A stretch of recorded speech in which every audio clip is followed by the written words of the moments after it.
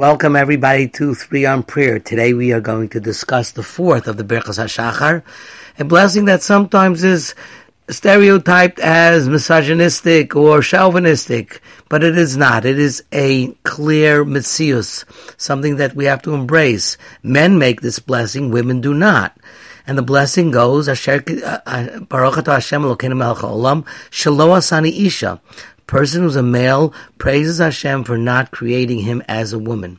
Does that mean there's something wrong with being a woman? Chas v'shalom. In fact, there's a wonderful story that an officer once asked Rabbi Yitzchak Volozhin, and he said, I don't understand, Shelo asani goy, do you not like goyim? And he says, I say Shelo asani isha, and I love my wife. So what does it mean, Shelo asani isha? Well, if you go back in history, you have to realize that Adam Harishon and Chava were in the Garden of Eden, and bottom line is that Chava was the first one who ate from the Eitz Hadas, and her punishment was more severe, and her existence was more diminished, and thus HaKadosh Baruch Hu gave certain mitzvos and obligations to men that he did not give to women, and there are certain pain and agonies of life that women experience that men do not. So, going back to the original sin of the Eitz Hadas, there was a greater flaw, seemingly, in Chava than in Adam, and she was thus punished, and maybe that is why her ability or her derech of serving was done differently. But a woman makes a blessing of Shoasani Kirtsono, Hashem created me like His will. And it's very fascinating because when Hashem created man, He said, this is not good. Oh no. Lo tov, heyos adam levado.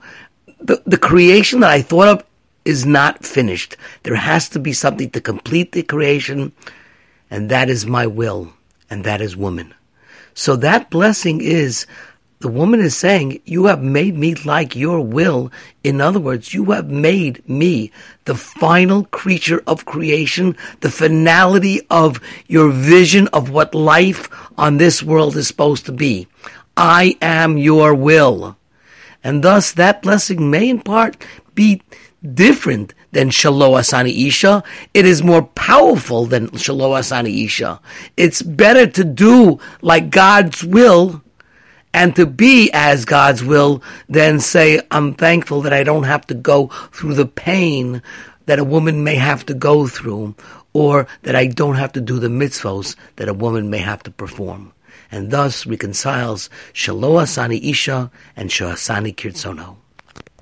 This podcast is dedicated in memory of Shmuel Moshe ben Shimshon Avraham Cohen Sternberg. It can be heard by subscribing to all major podcast distributors, iTunes, Spotify, Google Play, Podbean, and Stitcher.